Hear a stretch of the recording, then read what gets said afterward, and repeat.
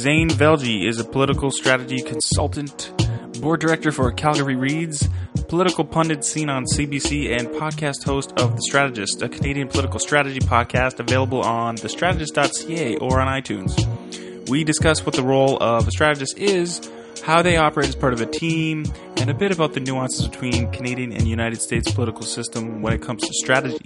His Twitter handle is @ZaneVelji. That's @ZaneVelji.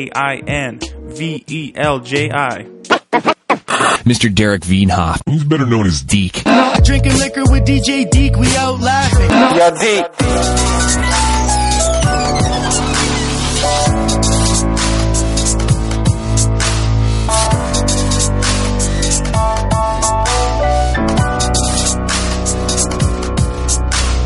Can you just describe to like the layman or someone who's not exactly is super into politics? What is a strategy? What is the job of a strategist, and how does the process work of a campaign hiring one or?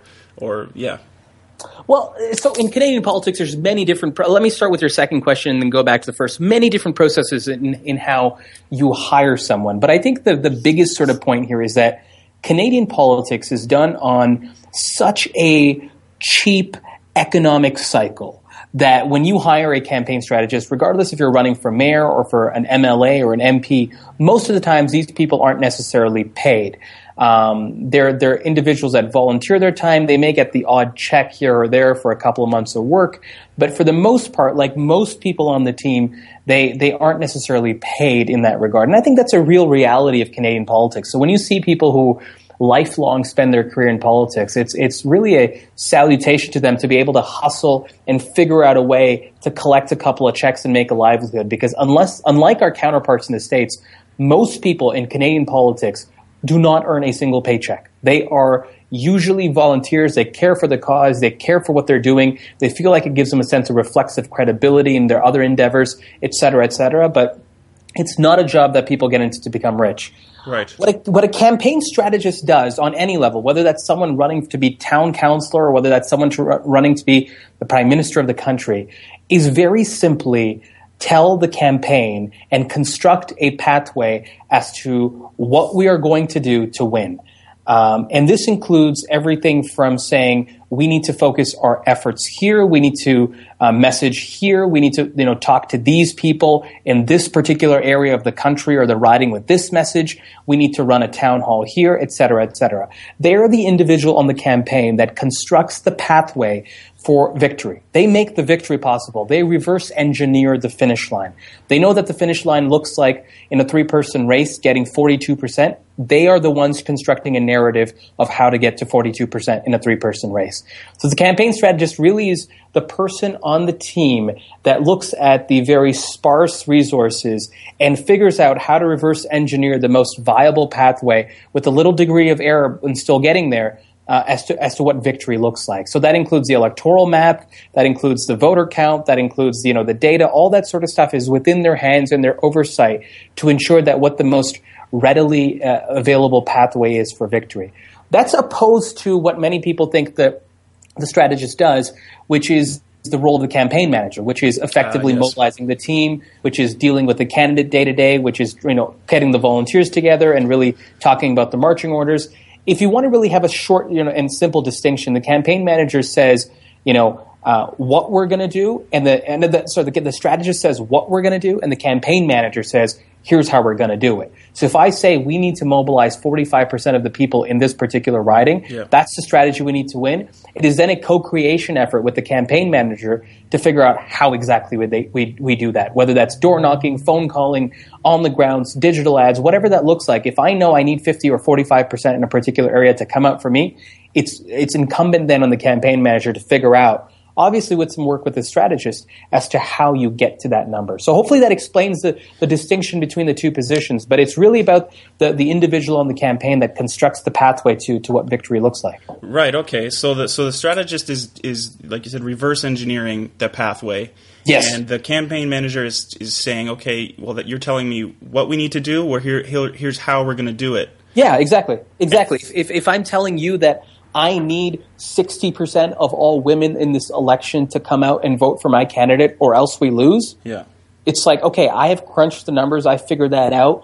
Now I need to help you as a strategist and a campaign manager. I need to help the campaign manager figure out, okay, what are the tactical ways we actually get there, right? And so I would figure out as a strategist what some of the messages are. He or she as a campaign manager would figure out what some of the platforms we target those messages are on and how we mobilize certain groups. So it's a co-creation effort, but the brunt of the how, the brunt of the tactics are left to the campaign manager for sure. Interesting. Okay, that makes a lot of sense for me, and I think for a lot of people that would break it down very, very well. So,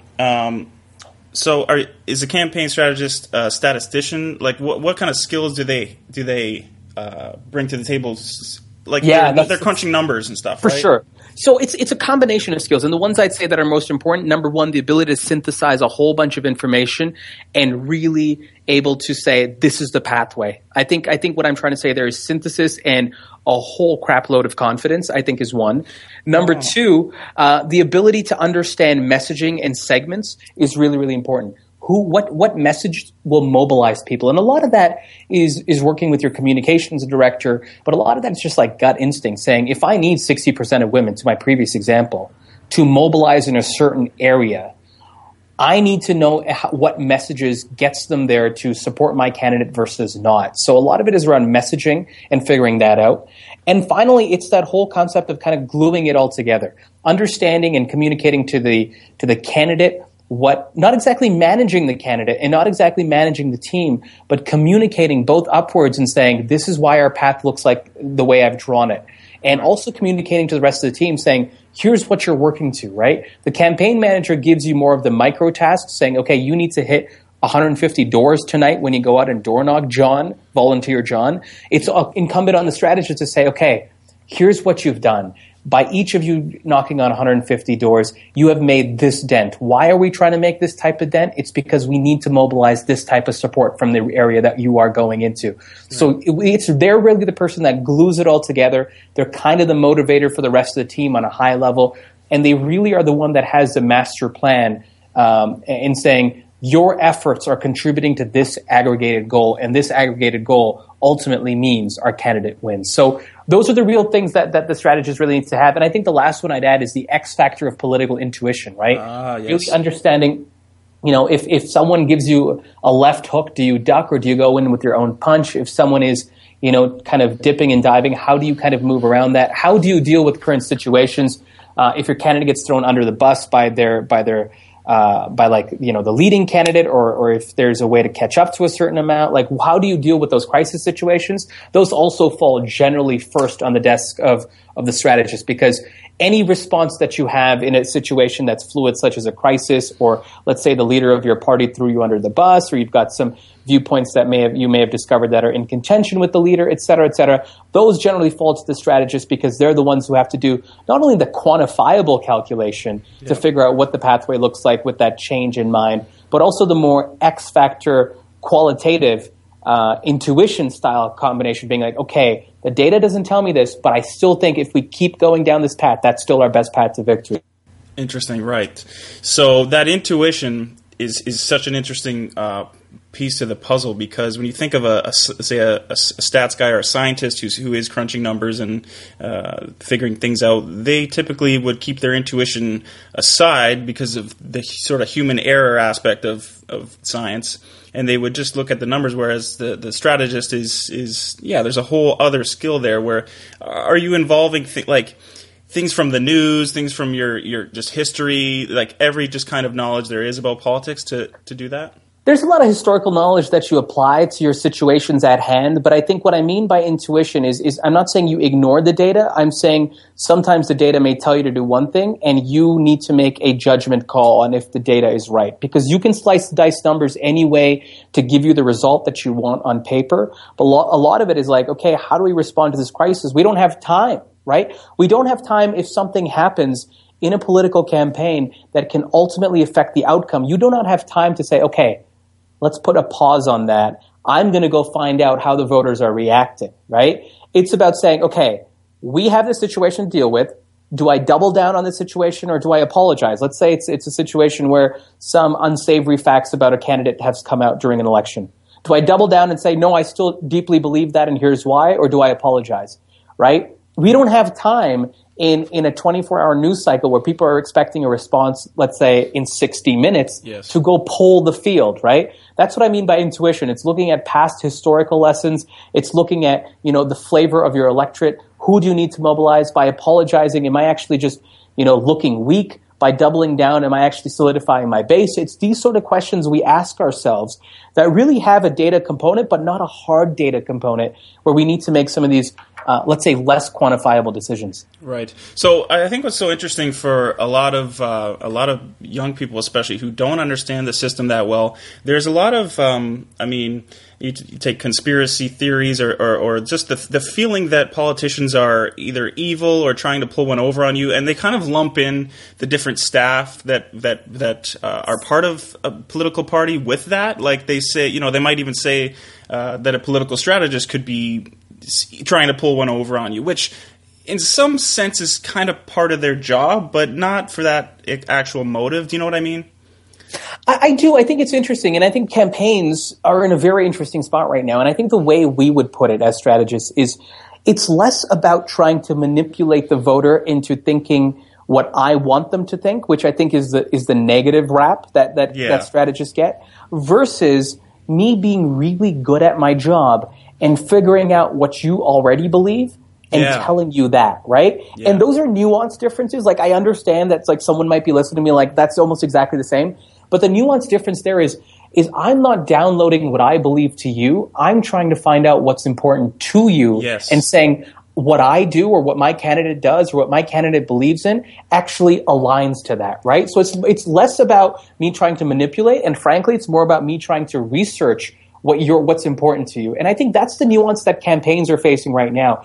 And you'll see that if you can really dig down to some of the campaigns as to why they succeed and why they fail, the ones that generally fail try to download, let's say, one top-line message and try to make it fit into your worldview. And that doesn't work as well as me figuring out what works for you and figuring out what component of me or my candidate or my campaign actually aligns to that viewpoint, right? Right. So is that mobilizing? Is that what they say when they say you're mobilizing a voter? Is that getting you... Yeah, so what I would say is that there's many different sort of rungs to a ladder. So I'd like your audience to think of elections as a rung, right? So there's multiple steps in a step ladder that you need to take before you get to the top, right? Mm-hmm. So the first one for us in a political campaign is a very simple 0 or 1 question. Are you a voter?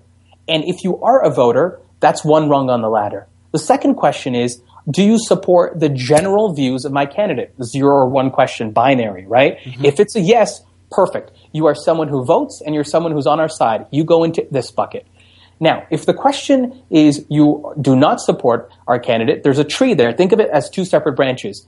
Are you supporting someone else or are you undecided? If you're undecided, I'm putting you into a second bucket, okay? If you support someone else, and that someone else's vote is very, very sticky, which means that they're very, very grounded. You're not going to move from them. Oh, yeah. I, frankly, am just going to ignore you, right? Yes. Good luck to you. I hope you vote. I hope you get out. But it's worth 0 of my time to focus any of my efforts on you, like none whatsoever, because you've made your decision. It's that guy. He's got a grasp on you psychologically that I'm never going to be able to get. So bon voyage, right? Like, I'm done with you. Yeah. So I've got 2 buckets now, right? I've got the first bucket, which is you vote and you're on my side. I've got a second bucket which says you vote and you're undecided. Okay, there's a very different strategy I focus to that second bucket than I do that first bucket, okay? Both in terms of what messages I need to give them, because to one, I just need to get them to a point where they show up on election day, right? That first bucket, they love me and they're going to vote. I just need to make sure they just show up. Yeah. The second one, I've got a 2-step problem now. I need to make them climb 2 rungs on a ladder.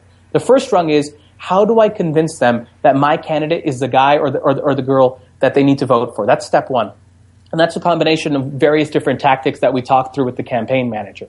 Yeah. Step 2 is I then need to get you out to vote. Then as soon as you say, okay, I'm with you, I put you into that first bucket, and the tactics I apply to you are mobilization tactics.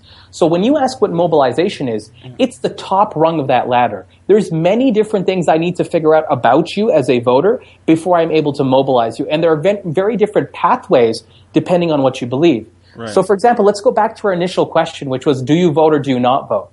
This is now the classic question in politics. The people that say that they do not vote, okay, and are still supportive of your ideology, how much time do you spend on them? Yeah. And this seems to be one of the biggest questions right now, right? Every single campaign, you'll see this, right? So let's say 60% of your electorate votes, whether this is a federal election, a municipal election, a provincial election, 60% of the people vote. That means 40% do not. That's a sizable amount of people, right? Yeah. So when I talk to campaign strategists and they see opportunity. I see opportunity in their eyes, right? Because they're like, well, listen, there's 40% of people that don't vote. Even if I get half of that and I find the half that are supportive of me, I can then mobilize them, and this is a game changer. Like, I totally blow the math out of the water. Right. And that's a classic question right now. And it's one that we struggle with, because we see some campaigns where some people put all of their attention on that 40% and say, I'm going to make you a voter, and then I'm going to make you my voter, and then I'm going to mobilize you. And other people say, well, the path of least resistance is, you're a voter. Are you my voter? I'm going to mobilize you. Right. And it's a very different strategy depending on the campaign that you want to run, right? So when we sit down and we figure out who your candidate is, how many people are in an election, what the numbers look like, what the gamification looks like, these are some of the questions we take into mind, saying, okay, if we mobilize all voters and get 60% of the, game over, we're done. Other campaigns, because the campaigns are so competitive, it's a 5-person race, we're like, okay, we need to convert some of the non-voters. That's an entirely different document. That's an entirely different strategy. That's almost sometimes an entirely different team to say, let's go find the 40% and let's play a long game with them. Today, we're not giving them even campaign literature about our candidate. Today, we're talking to them about the importance and their civic responsibility of voting, right? Yeah. So it's a very different strategy based on what we look like. So to your original question, and I know I'm going long on this, so I apologize. That's fine. But I want to give people the context. Your original question, mobilization is the top rung of a ladder, and there are many different splintering rungs depending on what you're trying to do in a campaign and who you're trying to get before you actually get to the step of mobilizing, which is a political, jargon word for saying get out and put an X on a ballot. Right. Okay. Yeah. And that middle basket was just the swing voter is what we were discussing. But it's the swing voter that already has a proclivity to vote, right? There's also the other group, which is they don't vote, but they also could be undecided, right? Let's say it's a 60-40, and generally most of our elections, that's the split, right? 60% of people come out, 40% don't. Sometimes it's the opposite, but approximately there, plus or minus 10 points.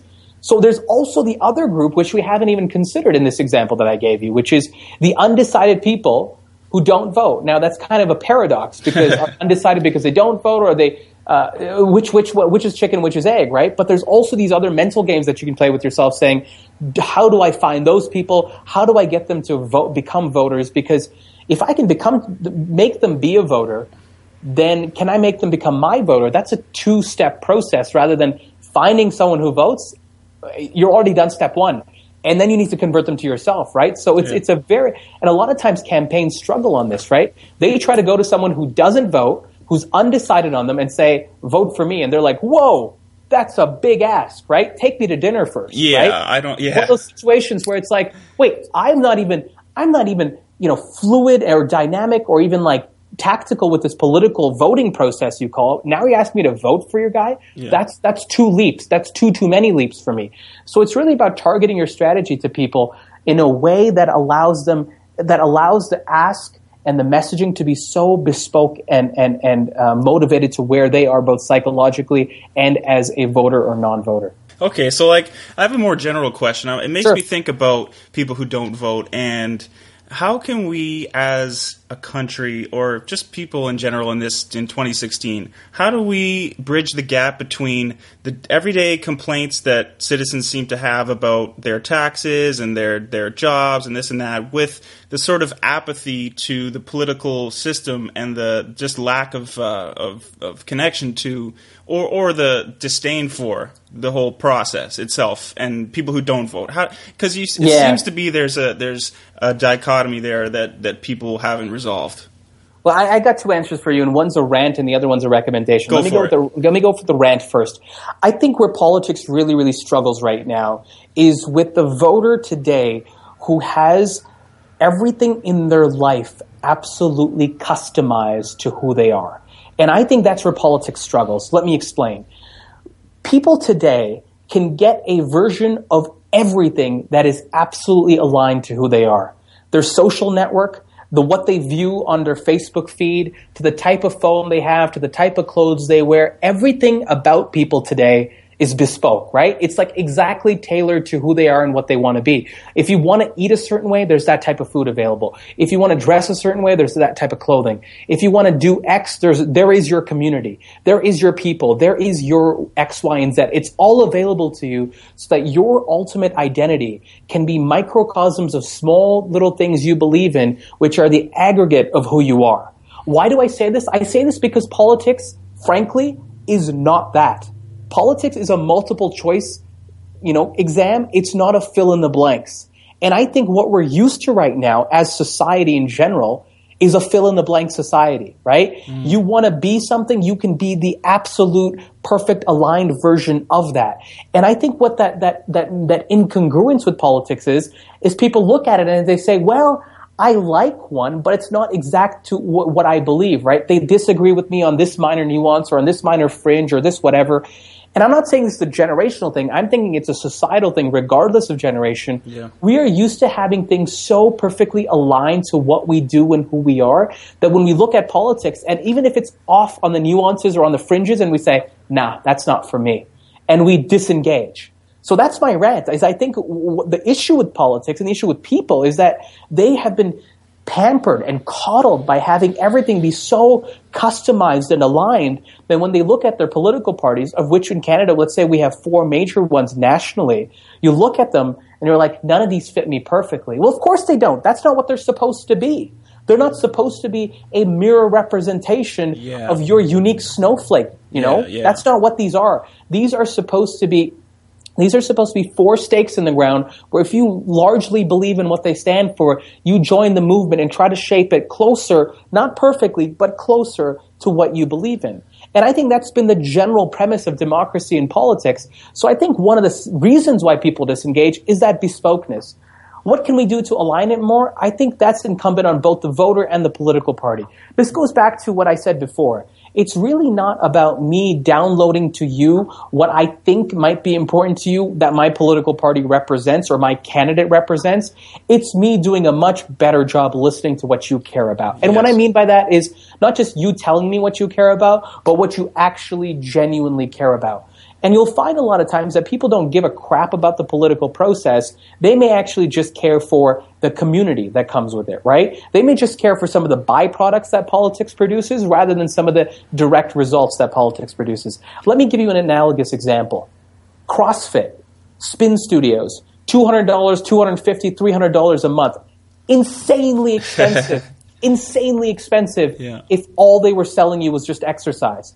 But what are they actually trying to sell you? If I go ask the CEO of SoulCycle tomorrow what she's selling you, I know the answer. She's selling you community. And for $300 a month, you would rather buy community rather than spending $300 a month on fitness. No one's going to spend $350 a month on fitness. But if you are selling something very, very different and tailored to what people between 25 and 40 are looking for, which is a sense of belonging, which is a sense of reflexive identity, which is a sense of saying, holy crap, there's a whole bunch of attractive, athletic people here. I need to fit into that group, or me being here lets me fit into that group. That is what you're selling. You're selling that. And I think what politics doesn't do, and I think this is a classic sort of marketing answer for you, is we start selling the features, we don't sell the benefits well. We don't sell the benefits of engagement. We start selling the features of you will get this policy put in place. You will get this put in place. And for you, this means that. And we don't actually deal with the nuanced psychology of where people's minds are at as to what they want when they put an X on the ballot. Have I solved this? No. Have my colleagues on the show solved this? No. But I think it's one of the things we're cognizant of as it relates to, just as you go and buy a product, Derek, whatever that looks like, we're very cognizant of what you're actually buying, right? When you go buy an iPhone, are you buying a piece of well-designed aluminum and plastic and glass for $900, or are you buying a sense of place in society? And I think we need to start figuring out in politics what an X also looks like. Are you purchasing and marking your way towards an identity piece? Does this mean more to you than just the policies and the features? I think that's incumbent on politics to figure out. So once again, a long answer, but hopefully some substance there that makes sense. Oh yeah, totally. I mean that made a lot of sense for me, just explaining the features versus the benefits. So like the benefits would be an ideological community that might be one of the benefits. Is that what you're getting out? Yeah, totally. An ideological benefit. It may be people who like to live your lifestyle vote this way. Right. It might be saying something as simple as, people who care about fellow people who care about the environment believe in such causes. Drawing the congruences of what I value. Right. As Susie sitting at home, 30 years old with 2 kids, a part-time worker, just about to enter the workforce. The notion of political involvement means something very, very different to me as Susie than it does to John, 65 years old, about to retire, hard-nosed, social conservative, right? Those are very different things. And just like political parties like to tether their messaging to what the motivations of people might be based on the research, we need to now take that one step up and say, how does voting get into that process, right? And this goes back to that same example, right? If you've got the 0 and the 1, the people who are not voters, this is that first step. The people that are not voters, you would give them a very different message than the people who are voters. Let's break that tree down even more. Why are they not a voter? Do they not vote because it's not convenient? Do they not vote because it doesn't represent anything? Does it not feel? We need to figure that out and then play to what they really care about. Right. So the features that they're selling are policies, essentially. Yeah. Just like me telling you, listen, join a Shutterstock account for $9 a month.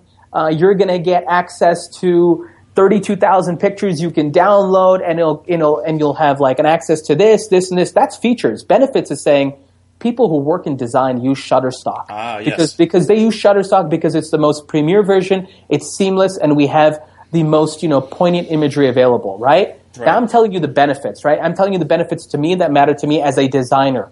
I'm not telling you that I get access to this library. That's a feature versus benefit.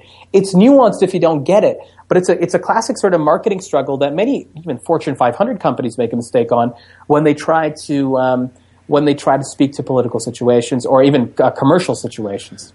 So we're saying maybe we could get people a little more in line with the process, and if the political parties and campaigns focused on that psychological aspect of people wanting to belong to this community and didn't try to sell them so hard on the policies. But the policies are important, though, right? And isn't that... They are important, and for many people, that's what it is, right? But it's all about saying what about the policy matters to you. Saying that you've got a universal childcare benefit is great, but that's a feature.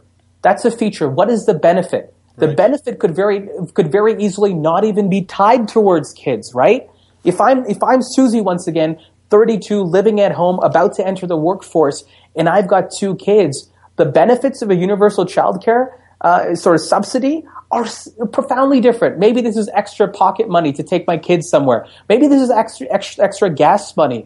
Maybe the benefit is a psychological, social one, right? Right. So a lot of times we're selling the policy and saying, you interpret what this means for you, rather than saying, hey, listen, Susie, by the way, I'm going to whisper in your ear and let you know that if this goes through for your family, what that could mean, based on what we know about and what you've said, is that could mean an extra week that you guys could take to relax as a couple, because we know that having kids was really difficult. Now, I'm not saying you get that intimate. I'm making a point. I'm making a point here hyperbolically to make that point. But it's really about saying the benefits of that are so sizably different than what the feature is. So don't let people interpret it and tell them what it is for them, bespoke to their life, right? Yeah.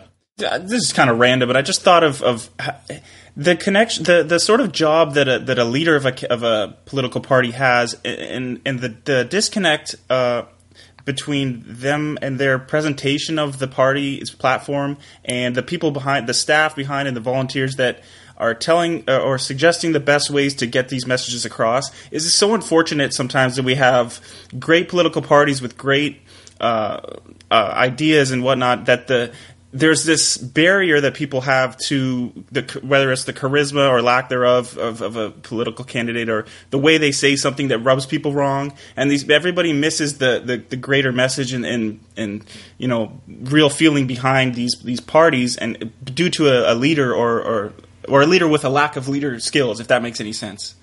Yeah, I mean, that disconnect is going to be really interesting, and because as a society we have become even less brand loyal, both how we shop commercially, for sure, but also how we vote.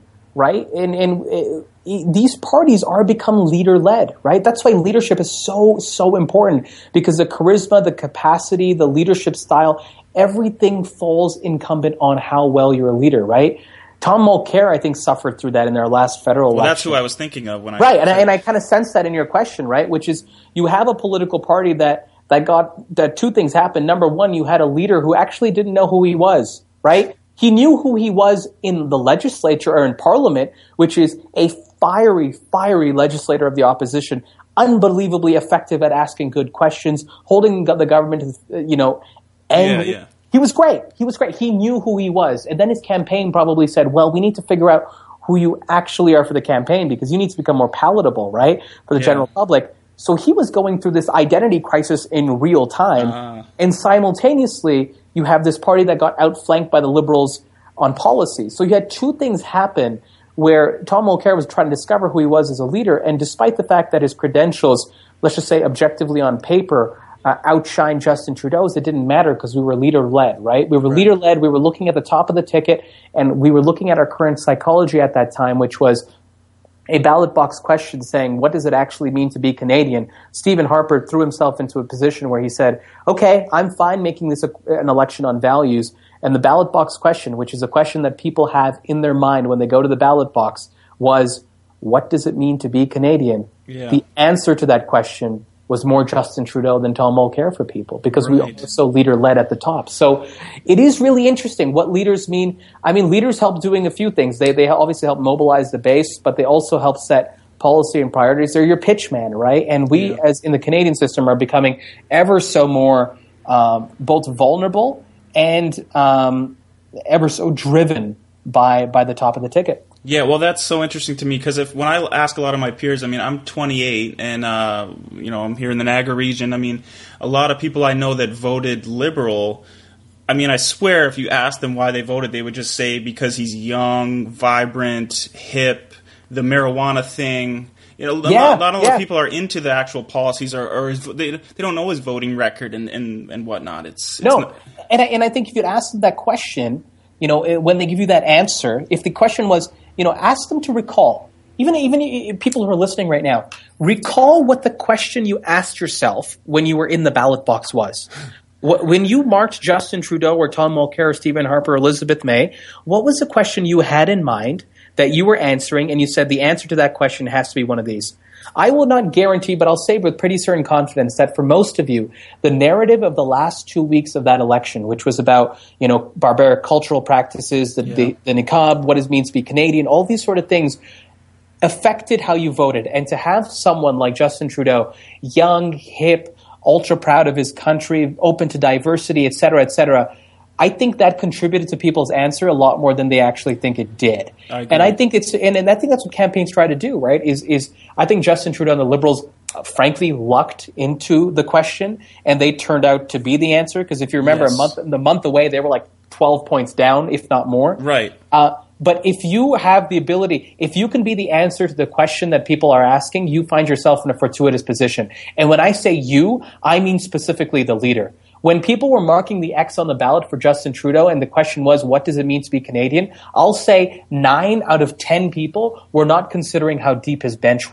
was, right? Mm-hmm. They were saying, okay, who, as in the leader, is actually commensurate to the answer to that question of saying, who is the most sort of representative of Canada I want to know? Did it help that he had a very strong bench that he recruited early with very qualified people? Sure, of course it did. Yeah. But the top line question of leadership, that was the answer to people's question, if that makes sense. Yeah, no, it does. It's just so interesting to kind of dissect, and especially me as a young person, to kind of just ask, other young people their reasons. And it's just funny what you find. It just seems like a lot of us should be paying attention more to the policy side and the way that candidates vote and like what's really behind all the way they speak and the rhetoric and all that. It's not a lot of people go very deep with it.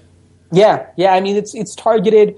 I think you'll have moments where it's like it's genuine. I think the main thing right now in politics, not the newest thing, I shouldn't say this, is you want to ensure that your message is not necessarily universal, but like it ensures that it targets different areas differently, but it does not contradict itself. And I think that's the big thing, is that your campaign may have a large narrative. You want to ensure you have that large narrative that carries through. But how do you do it in a way that you can target the motivations of people in a particular way without contradicting yourself, whether it's between two groups or one area of the country versus another? So I think that's the main sort of the lesson that campaigners and strategists and candidates take as they start constructing their story and their narrative. Right. Now, can you tell me what's the difference between a campaign strategy and just everyday political strategy when an election's not going on? What are the differences there, or are there? Not really. I think we've entered a cycle where the ongoing campaign is now the reality, and it's not the anomaly, it's the norm, right? So even the Liberals right now, as they're in government federally, they've got an ongoing campaign, right? They have in-house polling, they have in-house advertising, they have in-house all of this. So this is a thing where you are doing it. The only thing that changes is your timeline. And what that allows you to do is it allows you to put stuff in a perspective where you don't have to peak after 28 days, right? In a campaign, your whole goal is to set the question, the narrative, the message, so that on day 28, 29, which is election day, you are at your absolute peak, right? Yeah. An ongoing campaign is like a series of multiple campaigns where you want to peak for different cycles, but you also understand that you're going to take a hit. Just as long as you're running your campaign in a way that allows you to peak in 4 years to your ultimate number, that's what you're running for, right? Yeah. So you may want to peak on certain popularity goals so you can pass certain pieces of legislation. Even though you've got a majority in government, it would be nice to be popular at a certain point so that on contentious pieces, the public is still behind you. Let's just say electoral reform or marijuana. Yeah. The Liberals still have an inherent value in being popular while they're there, while they pass these things. Could they be 10% in the polls and still pass them? Of course they could, right? Yeah. The legalities of government allow them to. But they need to actually peak for some of those pieces of legislation. So the ongoing campaign is a longer horizon with many peaks and many troughs, but the ultimate peak is still on election day of next election. Right. So like when when Trudeau announced, I think it was on 420, that he said in 1 year the actual law is going to go through for the legalization. Now, maybe I'm incorrect in that fact. I forget exactly, but with something like that, the timing of it, that is a strategist's suggestion.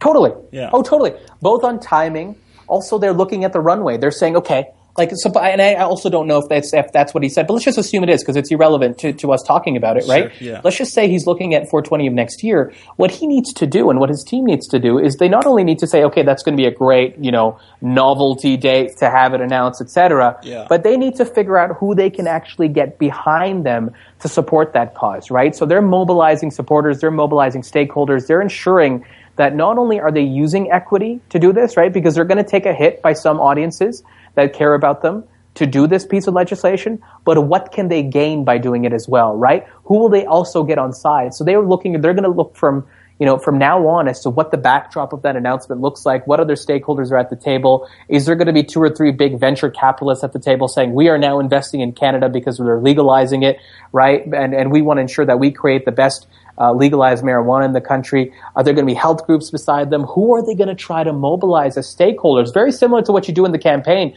You go meet with the Doctors Association, you go meet with the unions, you go do whatever. This for a very different reason, because they're trying to mobilize them today, have them in front of the camera and say this is going to be a net positive to our economy, to our healthcare, et cetera, to our prison system. They are trying to mobilize, reverse engineer from that date what that looks like. And then from that date onward, how do they keep those people at bay, and more importantly, how do they keep those people as influencers and as continuous supporters for the ultimate peak?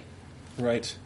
Now, you mentioned the volunteer aspect of Canadian politics in Canada. Now, is that the biggest difference between strategists in work in the United States and Canada, or what are other nuances between the two systems that? I think compensation is one. I think the other nuances is just our political cycle, right? So a lot of times you'll have just a lot more frequency in how many times the campaigns are run. I think that's a big one.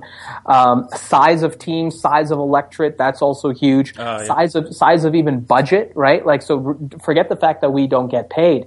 Our budgets are about like 1/10 the size, if not 1/20th the size of the commensurate or the congruent election that the U.S. is running. Yeah. The big one, the massive one is we do a micro fraction of TV. And in the U.S., the way that many strategists and campaign managers still get paid is a percentage of the TV ad buy. What I mean by that is, let's say they spend $10 million on TV, 2% of that is the compensation that a campaign manager will get on a Senate race or a national race. So it's that we do barely any television as compared to the U.S. on most levels, even our federal one. So those are some of the other nuances. And then the last one that I'll add, which is an insider baseball one, is our access to data. We don't have a voter file here, right? I can't call on someone and say, tell me all the Democrats in a particular area, or tell me all the progressive people here. We don't have like a registered national database, which makes our access to information a lot. I mean, we have much more stringent access to information regardless, but it makes actioning that a lot more difficult as well. So I think that's the last one, which means we get to, we don't get to deploy as targeted asks digitally or on the ground or with direct mail, et cetera. So there is some nuances in the overall way that we as strategists run both North and South. Right. That's so interesting. Well, I wanted to finish up maybe just on some American stuff. Were the strategists in the States pulling their hair out by now, or what? I think some of them are. I mean, you look at the ones on the Democrat side, and they're just like ensuring there's not another shoe to drop on the email front or on the security leak front. Yeah. And you look at the guys on the Republican side, and myself and my colleague Stephen Carter were in Chicago for a campaign conference just last month. And over there, they're trying to do something which is, I mean, not necessarily unique to us here, because we do it a lot more than they do there, but distance themselves from the guy at the top of the ticket, right? That's what that's what a lot of Republicans are trying to do, is how to position themselves as not being a Trump Republican, but being a Republican, right? Yeah. And there's new words that are starting to enter the American alt-right and whatnot. Exactly. Yeah, the political zeitgeist in the U.S. has a lot more new verbiage and vernacular that's starting to enter for the sole purpose of creating these differentiations of saying, listen, I've been your senator for 20 years. Just because you hate Trump doesn't mean you vote me out. Or I've been a good congressman to this place, and I've been a strong fiscal conservative. Doesn't mean I'm a frickin' Looney Tune like the guy at the top of the ticket. So we're starting to see more aggressive, more vocal, less nuanced separation from people who are 2, 3, 4 layers down the ticket. Yeah. Wow. So, I mean, it's such a crazy, obviously, it's just so crazy. It's great to listen to you guys on The Strategist talk about it. I know sometimes you guys don't touch on the U.S. stuff because you just stick it more to Alberta stuff or Canada-wide. Yeah, we try to keep it mixed. I mean, we'll hit an American episode shortly again. But yeah, I mean, we've got a lot of different sandboxes that we like to play in, which means that any given week, I think 2/3 of the people are unhappy with the topic we're talking about. But it's just the nature of it, right? Totally. I mean, you only have so much time to cover so much stuff that happens on a day-to-day basis kind of thing. Yeah. So great, man. Well, thanks for talking to me, and hopefully that enlightens some people to kind of get into the back end of politics a little bit and see kind of how it really works and who decides what and who makes what moves and all that. Awesome. No, I'm happy to, Derek. And if people want to listen to the podcast, it's at thestrategist.ca. There's all the links and stuff so they can subscribe and such. But yeah, thanks for having me, and thanks for listening, and I'm happy to do this. Awesome, man. Thanks a lot, Zane. Thanks, Derek.